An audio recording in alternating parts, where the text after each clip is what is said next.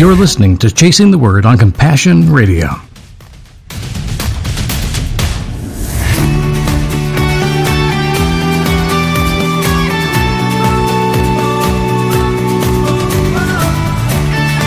I think it's time for Compassion Radio's Chasing the Word. We've been on the Songs of Ascent. Some of these are attributed to David, and they're not exactly sure if from David specifically, but some of these psalms were actually written for the purpose of the journey of ascent. Others that were possibly written by David were then added to it because they were significant in other ways. So, yes, David did, in fact, write some of these, but not all of them. So it is a bigger picture to me of what the experience of the ascent into Jerusalem and then up the temple steps to a place of worship for these festivals that the Israelites would partake in. It's also a mark of faith from the people of Israel that God was speaking to David before it even became a reality. Right. That this great prophet and priest and king of Israel had all of this at heart so early on in his life that they trusted that God was speaking through David, even though David may not have seen it all. He had enough of the Spirit alive in his heart to speak things that were crystal clear to them in the generations where they went to the temple to worship. Yeah, well, I think sometimes David speaks for all of us. Yeah, even today. Even today. Which is the point of going after his Psalms in the past few weeks and months that we've been doing this series on Compassion Radio. Right. Now, this is Psalm number 124, and we're going to read from a couple different translations. It's only, again, about 8 verses or so. It's a short one. And where would this one have been traditionally sung on the way into the temple? So this psalm would have been used after the arrival in the city and at the temple gates. So now they are actually on the steps of the temple, ascending up to the place of worship. Each step from this point on has a specific psalm that is for that step. And assigned to it, yeah. Yeah, and I haven't done all the research, and that's on me, and I'm hoping to get more into that as we go along here about the significance of each step into the temple itself. But each step itself had a name, so it corresponded them with a psalm. It's kind of like you might say in modern vernacular, it was the going to the temple playlist. Yeah, I guess so. And every person that's passing this way in a group would not be stepping on that step exactly at the same time together, but their leader would. And would step up onto that step and then lead them all into this reflection, this focus. They would stop, they would ponder, they would worship, and they would focus anew on something that the Scripture brings to their attention. All of these things, when it comes time to enter into the temple grounds, would add up as something bigger than the sum of its parts. That's the whole point of these songs of ascent. Now, when you and I were growing up in the church, we were taught, I know I was, and I think maybe you were too, that repetition was in some ways evil. It wasn't a good thing. It was not meant for us to just have these vain utterings and repetitious prayers. That was always the thing that I was told. We'd always fall back on that scripture that Jesus says, don't depend upon vain repetition and just babbling away. Right. Speak from your heart. Yeah. But as you and I have gone deeper into the liturgical faith, the liturgical practices and traditions, it has become more apparent to me that it's not just about repeating something that you aren't thinking about. It is a very intentional way of reminding myself of these statutes, of these promises from God. And that's what I see happening here. They're reminding themselves, it's exactly the same psalm that they quoted the year before or whatever, but it is a reminder of where they've been, where they've come from, where they are right now, and where they are going. It's also a time machine. It takes you to places and times that you would never on your own power be able to even approach. It is literally God saying, enter into this thing that the saints of all history have been part of, that the saints of all history yet to be born will celebrate and honor and remind themselves of. The best analogy I can think of is a musical one. It's simply this. If you've ever been part of something called the Sing-Along Messiah, it is an opportunity for the lay person who may or may not have much musical knowledge to participate in something that is somewhat familiar, but may not be something you've ever committed yourself to know in depth. And that is the whole choral rendition of the Handel's Messiah oratory. There are associations that do this all over the world now. And it's become a tradition around Christmas time or even Easter. Now, the point is, people get to step into a room together and hold up the same music that people for hundreds of years have held up and sang to the glory of God and to the honor of his Son. That experience is a profound one for those who are part of it. In fact, so much so that the tradition says King James stood right up and said, "I could do nothing but worship." And when the king stands, unexpectedly, people respond. That tradition has been passed down for hundreds of years now, that even people that are not part of a British royal history would recognize that this is where we all stand to honor God. And on the Hallelujah chorus, you stand. Why? Because someone before them stood. And now we are standing with that testimony, that reality of experience of worship across all these centuries. So I see this in the Songs of Ascent, that the people of Israel didn't just repeat these things because it was their playlist or their road trip music, but because they were entering into something, and they knew they were entering into something that was powerful, and it comes right from the heart of God. Well, let's jump into Psalm 124 and read it straight through, and then we can talk about what David is saying in this psalm. I'm reading from the Voice translation. If the Eternal had not been with us, sing, Israel, sing, or remember. If he had not been with us when the villains came for us, when their anger flamed around us, they would have swallowed us up alive. Their hatred was like a flood. The waters were rising and would have engulfed us. The streams were rushing past and would have overcome us. The furious waters would have broken over us. Battered and overwhelmed, we surely would have drowned. Blessed be the Eternal, who did not leave us to be torn by their fangs. Our souls cry out. We escaped with our lives like a bird from the fowler's snare. The snare was broken, and we escaped with our lives. Our help has come in the name of the Eternal, the maker of heaven and earth. David is writing and singing about his own personal experiences here. And they have been writ large now on the whole nation of Israel as they ascend. Now, the image I get of this is that as we're ascending on these steps, we are rising as we go. David talks about a rising tide that would wash them away, a flood. And if you've ever seen a flood high water mark, there are places all over the world that commemorate these disasters, these natural disasters that have been horrendous in the history of that place and these people. And they'll actually put a mark on a wall saying, this is where the flood of 1842 rose up to in this town. All around the world, there are markers like that, and they're markers of tragedies, right? David is talking about a tragedy that could have been, that should have been, but for God. So if I think about these people ascending up into the holy place in Jerusalem, they're at the high water mark on this step of evil trying to take down God's chosen. The Passion Translation says, what if God had not been on our side? Let all Israel admit this. What if God had not been there for us? And then he goes on to say all of these things. Our enemies who were violently against us, our foes would have been like the ocean that rose up, like the floodwaters. And you know, we lived in Central Texas for a lot of years. And there is a thing that happens in Central Texas every spring and every fall, flash floods. It is terrifying. Yes. Because it literally happens in a flash.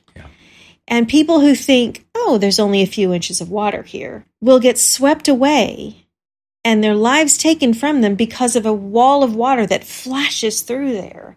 That has been building upstream for hours or days. Right. Yeah. And I see this in that psalm. I see that David is saying there is a wall of water that we have to avoid. And in Texas, they say, turn around, don't drown. Yeah. And they mean it. They mean it. And if you know that the potential is there for this wall of water to come, you stay away from those areas. There's low water crossings that every year someone is swept away from. And I think this is David's warning to us. This is David saying, hey, look what you were spared from because you listened to the voice of God, because you listened to those who had gone before you, because you listened to all of the signs that were there. You paid attention. That was our safety. God provided that for us. Whether getting Bibles into closed countries, relief supplies into dangerous refugee camps, or providing training in theology books to barefoot pastors as they begin their ministry, these are all the kind of things that we love to share with you every day. And more importantly, they're the kind of things we like to do. The first and best way to reach us is through our website, CompassionRadio.com. You can also support us with a call during Pacific Time business hours at 1-800-868-2478. You can also text Compassion to 53445 to give right through your phone, no matter where you are. And note our new mailing address, which is P.O. Box 77160, Corona, California, 92877. We so much value your messages and letters. And know this, your gift is deeply appreciated. Thank you for loving us in this way.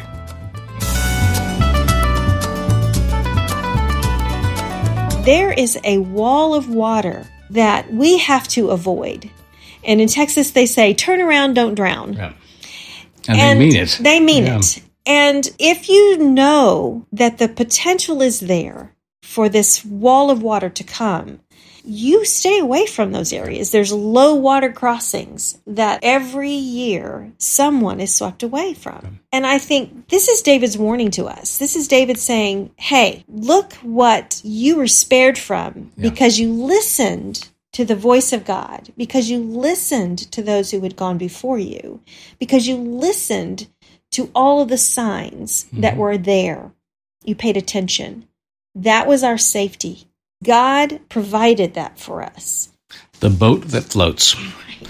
Think about Noah floating on the ocean. All the earth was covered with water. We know the imagery of this, and it's profound. It's total. And yet, God did not destroy the earth. He washed it. But it's still a tragedy of epic proportions. There was still earth there.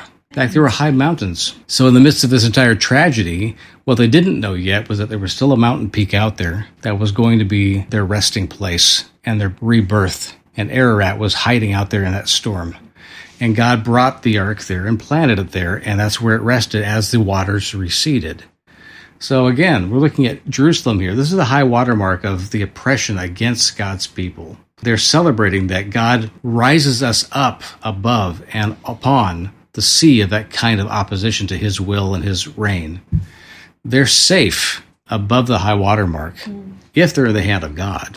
It's something to celebrate, that no matter how bad the world gets, no matter how much opposition there is to God and his reign, his kingdom, no matter how much persecution there is of the church around the world, these rightful inheritors of this awesome vision that David has, the Church of Christ around the world now still experiences this. When will it ever end? When will the persecution stop? And God seems to always raise up a remnant, even though there are many who die at the hands of evil. I don't understand the math of all this. All I know is that God seems to be about always preserving his kingdom and blessing the memory of those who died for their faith in persecutions across the centuries. So there's a message here about where do we find ourselves? Are we underwater or are we rising above it? Where are we in God's providence? And somewhere on the steps leading up to Jerusalem, the faithful coming to the temple to worship are saying, we rise above the evil of this world. We're going somewhere where God's blessing and his reign, his glory do not cease. And we are fortunate, we are privileged, we are honored to be stepping above that watermark and moving on to the temple. And I also think about the image of baptism. Coming out of baptism from death to life, we have that imagery right in our scriptures about how we testify to the life of God in us through Christ. Coming out of the waters, we are raised to new life in him, to honor and serve him. So there's expectancy, I would think, for those who are worshiping in Jerusalem, that once they pass this step, all these images that David is saying about the evil coming up against us like a flood, it recedes and we go on because of God. And that's an acknowledgement and a worship we're doing even before we get to the temple, which again amazes me. We have so much profound, deep emotion being poured out before they even walk into the sanctuary. I think, too, it speaks to the danger or the treachery of the world around us. Not just evil people or evil itself, but just life. There can be so much despair and so much danger just in our lives, to our souls, every day, to our physical bodies as well. Yes. I see that David is saying here, we can praise God that even in this torrent of flood, even in this danger, that God never left us. Correct. And I don't want to come across as one of these people who believes that nothing bad happens to God's people, because a lot of bad happens to everyone. And we have a choice to make, like David here. And are we going to trust in a God who is there with us in the danger, yes, in the hurt, in the terror of the torrent, he says? Yes. Or are we going to blame him for it? And I think that we have to make that decision on our own. He turns the corner in verse 6 and he says, we can praise God over and over that he never left us in this time. He wouldn't allow the terror of our enemies to defeat us. And then he goes on to say that we were freed from the snare of the hunter. The trap failed. And we were able to get free of it. And God was there with us in all of that struggle. This says to me that I'm going to face a struggle. I'm going to struggle. And I'm going to wonder what it's all about. But I can trust that God is there. And even if God doesn't remove me from the struggle, he's with me in it. Yeah. And that feels more real to me. And dangerous. Oh, yeah. Because it puts everything at risk. Saying God could, if he choose to just flush us away, if he wanted to. But that's not a loving God. But it's not his heart. He's expressed that generation after generation, that his will for us is like a loving father, as a shepherd for his sheep, as a mother for her children, as a hen for her chicks. All of these images across all of Scripture keep reminding us that this is who God is, the kind of person, the kind of being he is, that is always for us. I love the way that the NCB writes it. The waters would have washed us away. The torrent would have swept over us, and we would have drowned in the raging waters. Blessed be the Lord, who did not give us as prey to the teeth of our enemies. Well, I remember my grandpa saying in so many sermons when he preached when I was a kid, he would tell a tragic story that appears in the Bible. And then he would usually say, but then God. I think all of us probably have phrases that we remember and identify with people who loved us and mentored us. Whether a grandparent, a parent, or a favorite youth director, or a pastor, or just a family friend that loved us. Sunday school teacher. Yeah. That it would say something that just always stuck with us. Maybe they said it often. That's why it stuck with us. Maybe they just said it once, and it was such a startling revelation that we couldn't ignore it. And it stuck with us always. I imagine for millions of people across history, David is probably one of those people. Because he says these incredible words, these images that are just so powerful. God, who did not give us as prey to the teeth of our enemies. We escaped like a bird from the snare of the fowlers. The snare was broken, smashed, and we escaped. I mean, we did these things, David says. He's not just saying it's possible. He's saying, I lived this.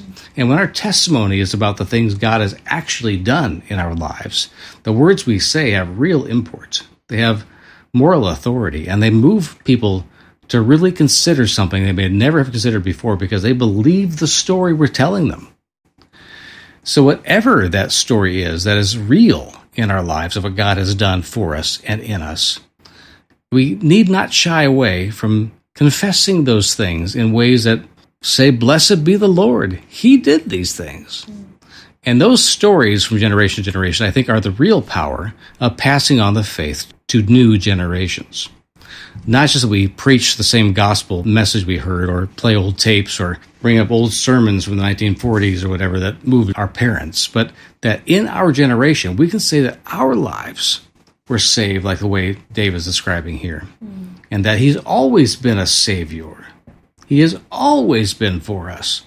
And for these people rising up to Jerusalem, they're going to experience in the temple grounds again how for the people of God, God really is. Verse 8 says, for the same God who made everything, our Creator and our mighty Maker, He himself is our helper and defender. Yeah. Great promises, but what good are promises without a living reality?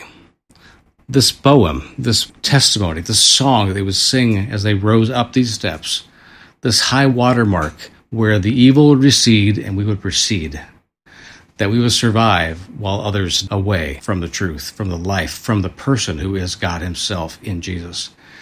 We are called into life. We're called away from death. And he is a life saver. He is a life savior. And that's the kind of song that the people of Israel were singing every year when they came up the temple steps to be ready to worship and assemble on these high holy days. And that, my friends, is Psalm 124. We invite you to continue reading with us in these psalms, especially these songs of ascent that we've been tracking throughout this series.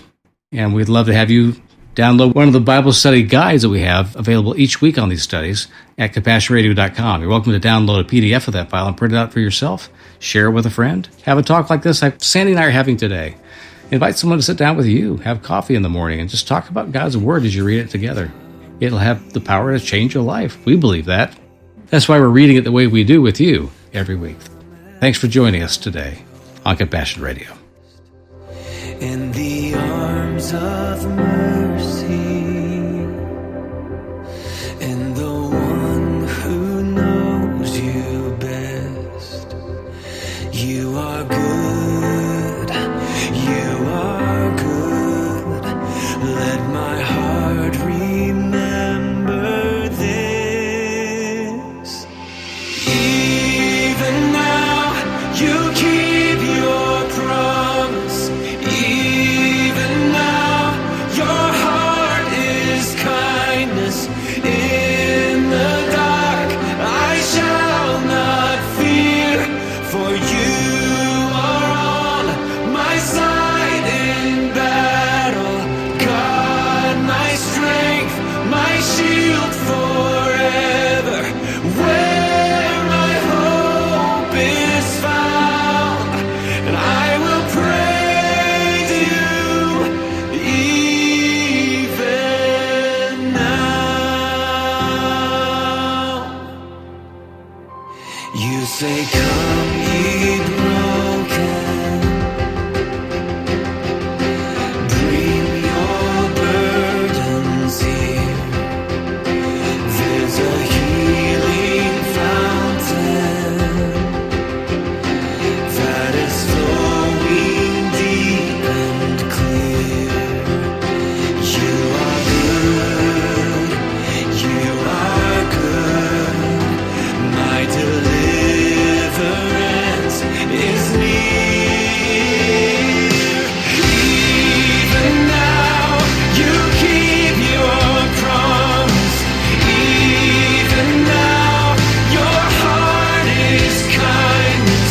In the dark I shall not fear, for you are on my side in battle.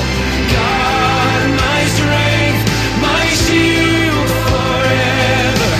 Where my hope is found, and I will praise you even now. And in the pain I will sing every tear an offering to my God, to my King, who's redeeming everything. Even now you keep your promise. Even now your heart is kindness. In the dark I shall not fear, for you are on my side in battle. God, my strength, my shield forever. Where my hope is found, on this broken holy ground.